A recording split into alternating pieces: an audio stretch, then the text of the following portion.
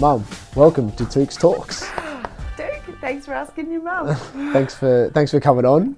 I'm actually glad you're here because it's this should be an easy chat. Should be, I think. We'll see how we go.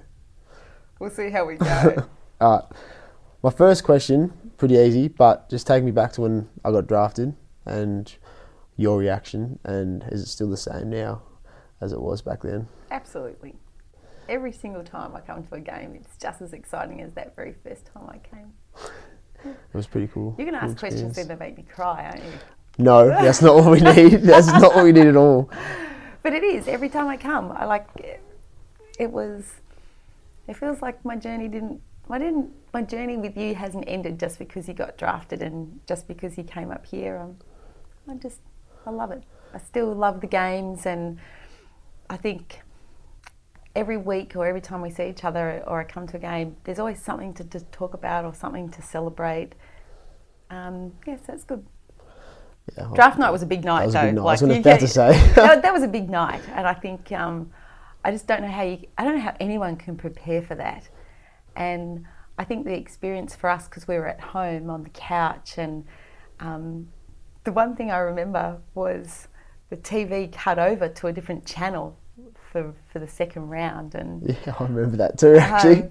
And then we didn't know that, did we? So there was tears, and we all jumped up. You know what it was like, and then the dilemma as to whether or not to go out, because the club was coming next day, and we were allowed to celebrate, and we had to be really tame. But the thing that I loved the most was that we put on our jackets and we walked around to the local pub to see all of your mates from the footy club and all of the families that had supported us all these years, and that was just priceless when we walked in. That was great. Oh, wasn't it? I do remember that. That was awesome, wasn't it? Yeah, that's what it's about. Yeah. Well, it's a bit of a unique situation as well. I feel like being like a mum where the chosen field that I wanted to pursue for such a long time, and like actually getting there must have been a bit surreal for obviously me, but yourself as well. Like being a mum of, say, all the training and all the hard work we put in together, training and getting to training, organising food and prep and all the travel we did for it, with all the rep teams. I think it's probably a unique situation. I think probably the way I remember it is we did it together. So I think right from a really early age, it wasn't things that I did for you, it was just things that we did to get you out the door or to get you to training. And we were it was just like a real team effort. And it helped that you were quite disciplined with your eating and your food and packing your bag and knowing what you needed. So I think you didn't necessarily rely on me to do all that for you. So I think it was a real team effort to kind of get you there. But you being gone is just heartbreaking. That was one of my questions later on. I was going to ask you about when I left. And there's this grief of you not being there. But I wouldn't change it for the world. So it was a really, really hard. They were really hard emotions. I wasn't prepared for those. And because it's just you and me. Yeah. I think that kind of this house of two went to a house of one. But then it was great. I come up here all the time. I'm really spoiled to come and spend time with you and the boys and now with Maddie. And it's just it's been good. It's funny because I was going to ask you about that later on in terms of the fact that when I moved out, it was probably pretty tough. But even for me at the start, probably didn't realise, I don't reckon, until maybe a few months deep, that not being at home was a lot different. Yeah. But I know for you, the emotions were definitely high, I think, once I'd left and the realisation had kicked in that, I was hopefully not going to be coming back home anytime soon and pursue a career up here. So the emotions were... It's those American movies that you watch where the mum or the dad go up to the room and the room's preserved exactly the same way as when the kid left to go to college. Yeah. And I had those moments. I would go down into your room and going, I should really make it really nice for a guest room. But no, because every time you came home, I wanted you to be able to come home to your space. But now I kind of know you visit Melbourne and you come home to the Gold Coast, and that's okay too. But yeah, it was, I'd never change it. In fact, still to this day, people ask, oh, so are you going to move to the Gold Coast? I'm like, well, no, because that's kind of your journey. And I like being able to come here and be in Melbourne as well, so it's good. A bit of vice versa. Miss you heaps though. I'm sure. I'm actually much the same. When we go more than 6 weeks, it always seems like a very long time until we meet. I remember when we were talking about, you know, being disciplined, and like, it's funny because I think where I got it from was you. As a lot of people who know both yourself and me would probably realise that, you know, what we used to eat, the old steamed veggies and rice with sweet chilli into our cream, and on a regular. And then you taught me how to cook as well, which I think was huge. And now you teach me how to cook, which I love, which is huge. So thankful for that. But I definitely know that what we did in the past definitely has folded, you know, panned out to what I'm like, I think, now. And especially because, you know, you are an elite athlete in your own right, in your own respects. Like, you've run 20 marathons now. Only 19. I'm waiting for that 20th. 20th.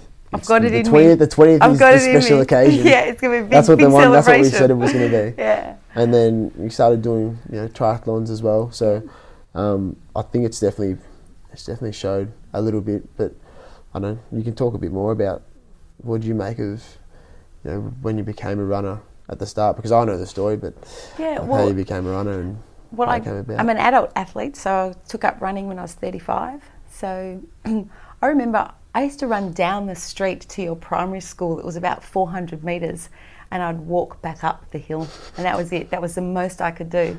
So I think that just shows that anybody can kind of have a crack. And I love that you call me an elite athlete, because that's just novel. But I'm a novice in terms of race day performance, but it's what I learned from that consistent training that makes the difference. And I can be out there pounding the pavement day after day going, why am I doing this? And then I realise that I apply those lessons that I learned to other things. I'll be madly trying to do a report for work or finish an assignment from school for study. And it's that discipline that I have to finish it off. That's what I learned from my training. But I think for us as a team and our sport, there was just this shared appreciation for, if you came home and something was aching, you'd go, Mum, you know, probably need to see the physio. I'm going to go, okay. You're like, I need a massage. I'm like, okay. So you got a 13-year-old asking for a massage. I'm kind of okay with that, because I know that I knew what you meant. Yeah. We shared protein powders and just had that real, I think just a real empathy with what each other was going through. My favourite story, though, to do with my running would have to be, I think probably my second or third marathon, and I came over the line, I know, 4,000th and something or other, and it was the time when you first realised that winning has many ways of looking, and you knew we were all celebrating. I'd got the time that I'd said that I wanted to get, but what it was about was, it wasn't about coming first, that there was this new model of what winning looks like. And so for someone who was like quite competitive when you were growing up, like with your sport, and most young boys, they want to win and come first and jump the highest and run the fastest. But here was your mum coming way back in the field, but we were all celebrating, and I got a medal, and it was just fantastic. And it kind of redefined what winning meant, and it meant like achieving your own personal goals. And I think that was really big. I think that was really big for us both in terms of why we do what we do and how we go about what we do. Yeah, that's actually so true. I definitely know that when I used to come to a lot of the marathons, and you'd see people come over the line and actually wonder how they got there. Totally. Like, you'd be to say, you run past people and you're like, I don't know how you're running in this marathon, but you're doing it. And like, they get to the finish line and you're like, it's amazing. Because you also did pacing as well, which like, I think for anyone who doesn't know what that would be like, it's enough running the marathon, being in your own head, let alone actually running with like the stick on your back saying 3:40 pace, and you've got to hit it as well. That's like And you got to talk a lot. Yeah, and you got to talk to everyone around you. Like, so it's not. Yeah, I reckon when you took up the pacing as well, for me, that was huge. I thought that was, you obviously had put to bed about, trying to get a really good time, and it was more about for you helping others get that personal achievement and get what they wanted. Yeah, absolutely. And I think you're right.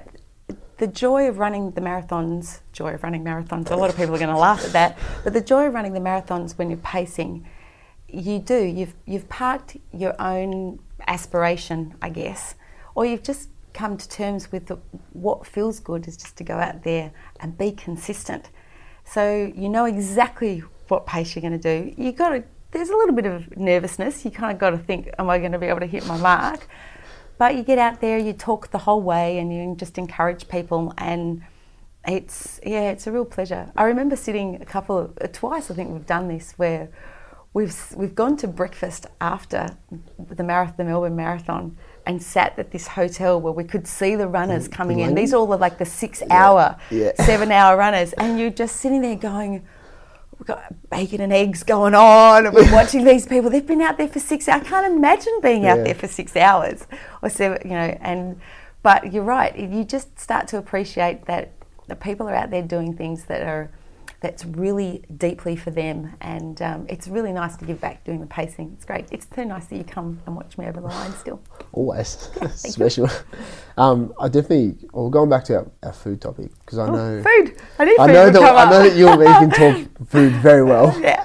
But I guess how it sounds like a weird question, but how it impacts your and my relationship in terms of how we go about eating food. Like, I know for you and for me, when we travel, it's all about food, and it's a destination. Yeah, exactly. And how we talk about food sometimes, like us and the family, when we finish a meal, and then we sit down and we read cookbooks after we finish the meal. It's so. I think, I don't know if you can expand on it more, but how much food impacts the way we go about our daily business, especially when you come up to the coast and when we travel. Yep. Some of the experiences we had. I think you're right. It gives us a focal point. So if I'm coming up, and it'll be, where are we having breakfast? Or if we're catching up with the family, it'd be, what are we cooking up? So for me, the food when we're traveling, everything revolves around the food. I remember when we went to New York, we had, every day we were allowed to do something that had to do with food and something that had to do with culture. And they were the only two things, and that invariably allowed us to just go through the flow of our day, and we stumbled across amazing things. Everywhere we go, it's always about just picking that food. But it's exposed us to all kinds of cultures, and we do things together. So just recently we were in Byron Bay with the family, and we're in there making dumplings, and we're there. But just that, for me, I think it's constantly kept us together and kept us having conversations just about anything, because we'll just sit for hours around in the cafe and just talk, and it's good. Well, actually, I'll tell you what you do well is you vent your social media to myself and Pete about food very well. I think, tell me how that, because I don't live at home, so I haven't taught you how to do social media, so you've kind of taken your own spin. I get questions every now and then. I know you ask me about how do I put up a story or do those little things, which you say I got to do this little thing.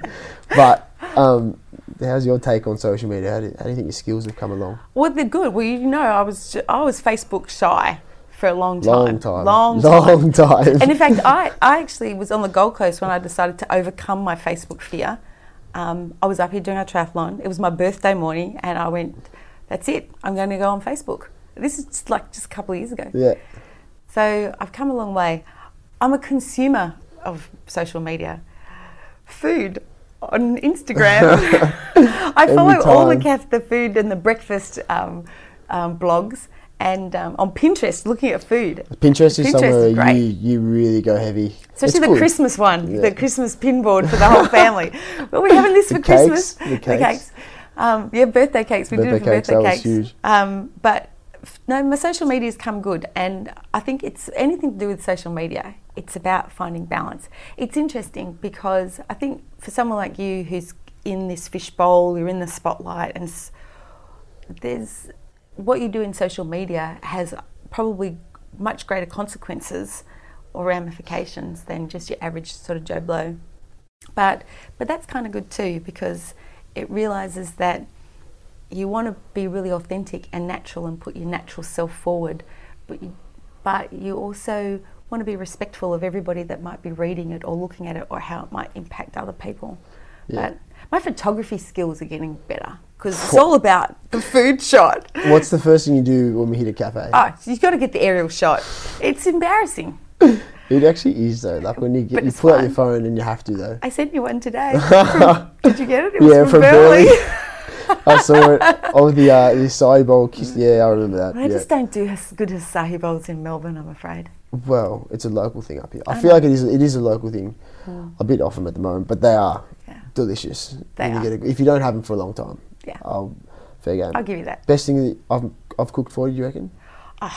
I just wouldn't even know Be where a to few. start. That'd be a few. I thought that'd be a few. Well, yeah, did yourself one Christmas before last. Oh, that was mac and cheese and the Piece of meat that stood vertical in the oven. It was just outrageous. Remember that? No, but the bit was, Tuki, there was 12 condiments. I remember 12 that. condiments made from epic. scratch. That was epic. Our family, if there's one thing we're about when it comes to food, it would be the condiments. It is a. It's about the condiments. When any food hits a table, it's what do you put it on top? Yeah. It's so true. And do you know what I like about that? It's not just that you've got this amazing appetite for food and for cooking, reading the cookbooks and having a crack. So just, you get the cookbook, you go buy the ingredients, you read the instructions, you deliver. And once you kind of get those, basics down, then you start, because now you're into your substitute and creativity stage. Yep. But my favourite bit is that you set the table and that you're really into napery, which is, you've got to have maybe the placemats and the serviettes, and you'll put out salt and pepper, and it's how you plate the food because you eat with your eyes. I like that. You and Peter both into that. You kind of you boys have nailed that part, because it's not just about hoeing into the food; it's about the whole food experience. So yeah, that's actually so true. Back to footy. Okay. So I've gone off a tangent there. Yeah, we can come back to food anytime. There is no food. Bucket of popcorn. I think that, I know for the last 3 years, I reckon now, collecting footy cards. Would that be a fair assumption? Yep. 3 years. Yep. And exactly why because I don't collect the footy cards, but you collect the footy cards. Well, I've been collecting the footy cards because if I'm going to get a footy card with you on it, I have to get it. It has to be in my pack, and I have to get it. But the whole footy card collection started, as you know, when you're little, just like every other super duper footy fan, you used to collect footy cards as well. And in fact, Marby Lions used to print footy cards with all you kids on it, and the button badges. In fact, I wear one of the button badges on my scarf. And I never forget this day. You said to me, we'd gone to get up to the local shop, got the footy cards, and you said, "Mum, one day I'm going to be on a footy card." And I went, "Honey, that's your dream? Then you go for it." And so, as you know, your second season, I actually got a text message from someone early in the season going, "Oh my God, Touk's on a footy card." I'm like, "Oh my God, Touk's on a footy card." And so then I got this series of text messages. People were sending me selfies. Even my boss sent a selfie of her with her son and this their footy card. My interior designer actually sent me the footy card with you on it, but no, I wanted to get my own footy card. So every week I would go up to the local news agency where we used to go when you were a kid and buy footy cards. And then when you and I would get together on the weekend when I'd see you, I'd give you a packet, and remember we'd play Snap. And so it's this ridiculous game where you weren't allowed to look at them, and it was like, flag, "Oh yeah, I remember him. Oh, you got so-and-so." We'd get really excited if there was a Suns player there. "Oh, I used to be in under-12s with him." It was good. Christian Petracca would come up. Yeah. Angus Brayshaw.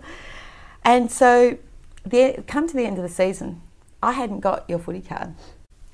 And you'd had the operation on your foot. You come home for some recovery. You had your moon boot on.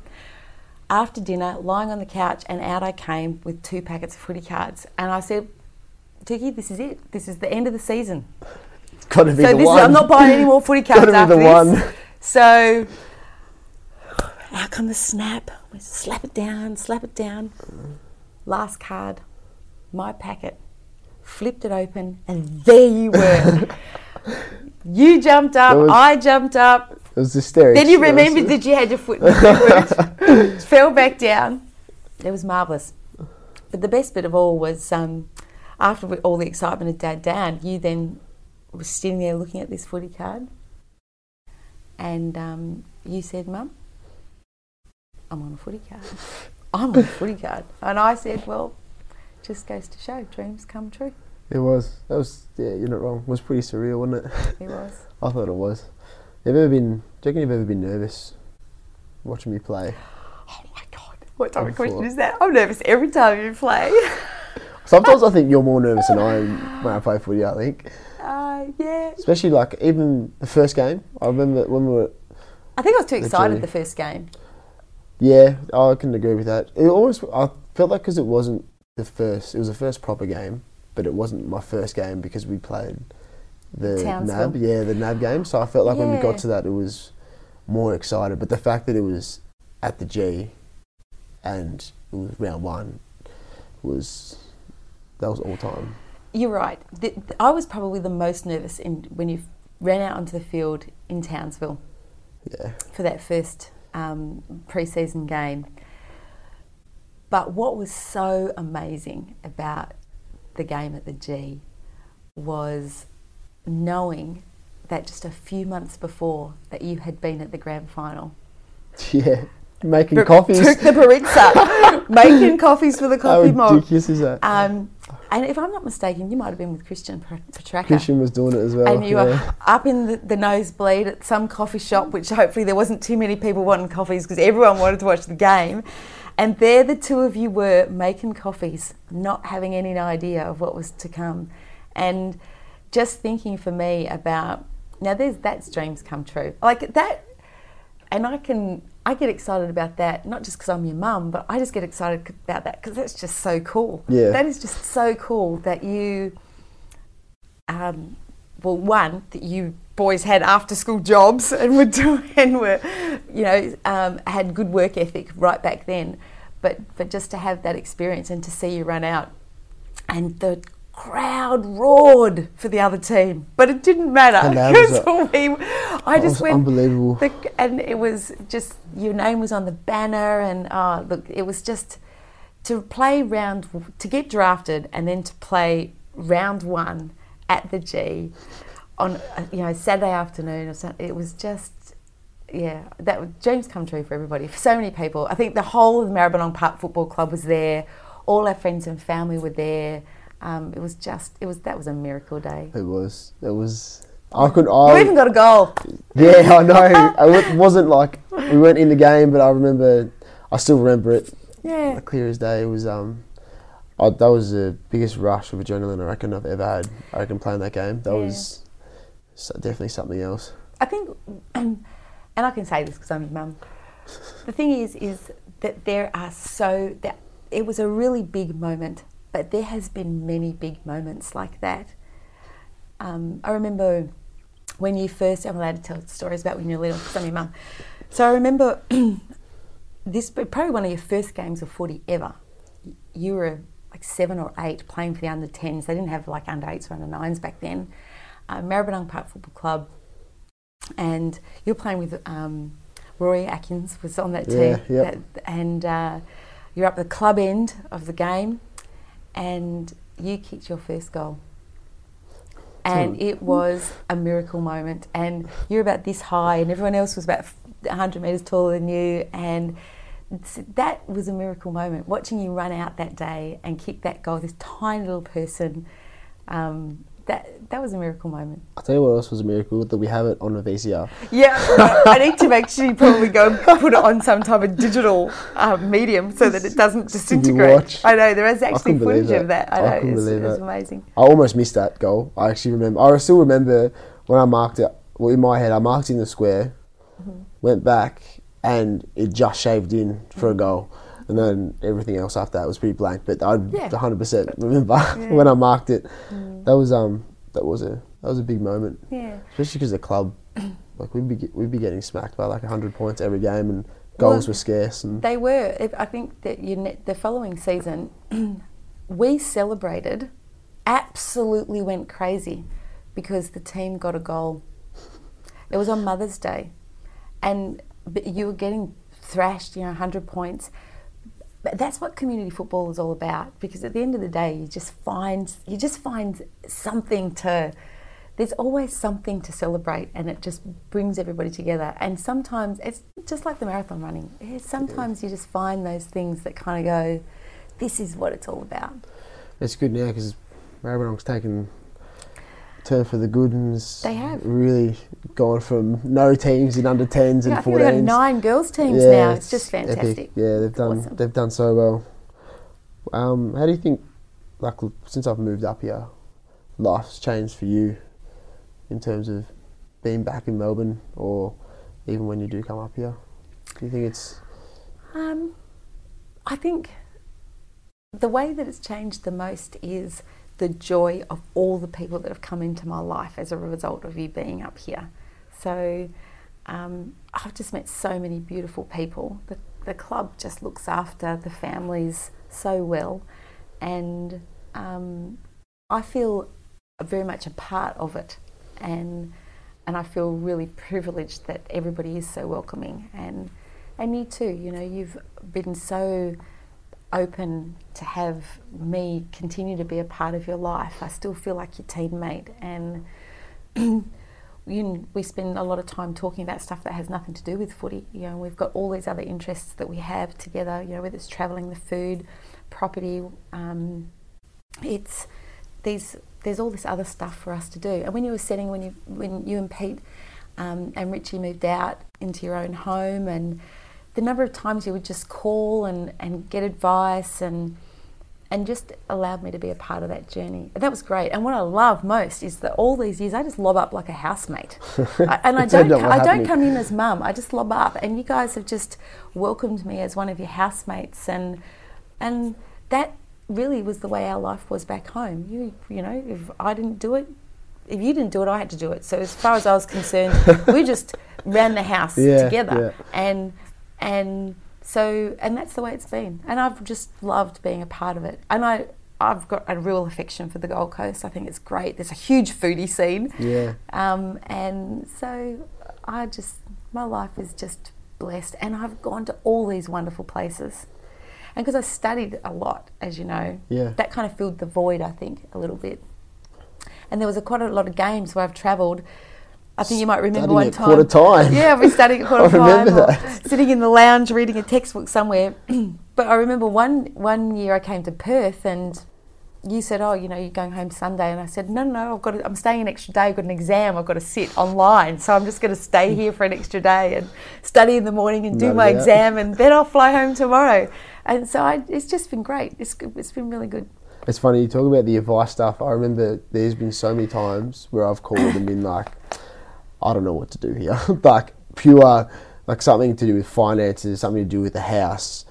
Like I always used to think I've got it under control, and then something would pop up and I'm like, no, I don't know what I'm doing here. And I'd give you the bell. And especially, I remember there was a few ones early days around the Foxtel. I was about to say. Telstra, and I was like, how do I handle this? Like, this is ridiculous. Like, and then I think you end up giving me a better understanding of what living by yourself or living with, more on your plate and running more a household responsibilities. Tricky. It was so different to what I thought it was going to be like. But do you remember, I think I sent you this, there was this list, and you were compiling this list of all these things that you needed to do. There was insurance, and home and contents insurance. It was about 20 to 30 things long. Mail redirection, and because you've moved a couple of times, and so I think you've probably really that list has come in well. I think I've been around at a couple of really, really good times, like when it rained really heavy one time, and Ruth caved in. The roof caved. The water is pouring down over the top of the TV, and we're like, well, what are we going to do here? But you were here for all our moves. Besides one, you were there conveniently when we were moving houses, and you packed majority of the boxes because we just happened to be at training. But you still, I think the timing of you coming up at those times was very efficient. And then there's been like really critical decisions, like what fry pan to buy, and such a call, and we came out on top with that. We're taking shares in Bunnings, I think, anytime soon. That's so true. I know. What mum takes their son to Bunnings for their birthday? It was a good prize. I thought it was fantastic. It was better than Hawaii or Fiji, surely. Oh, I don't know. They were good birthdays. They were excellent birthdays. Last question for you. Okay. Serious question. Oh. Kind of. Okay. How would you want me to be remembered as a footballer? Tough question. It is a tough question because I could probably give about 3 or 4 things that wouldn't be very concise. With dignity and always being genuinely Touk. You are a good bloke. Try to be. But you are. Try to be, You are a good bloke, and you've always just been true to you, and I think that it's what defines you, and I think that there could be no greater reward than to be remembered for always being a really good bloke. And it doesn't get much better than that. I know it's very simple. Simple, but I hope that, I'll probably hope that I'm in the same boat. And I think that goes for on and off the field. It's the comments that I hear the most is that you're a good bloke on and off the field. Well, thank you, Mum. I appreciate that. Thanks for coming on the show. Hopefully it wasn't too tough for you. I kind of forgot. That you're sitting here. It's so casual. I'm just waiting for the food and the cookbooks to come out. No, it was awesome. Well, what I know is that we're going home and you're actually going to whip me up an absolute storm tonight. Yeah, actually, I've got to think about that. I'll be honest. Thanks, darling. Thanks, Mum.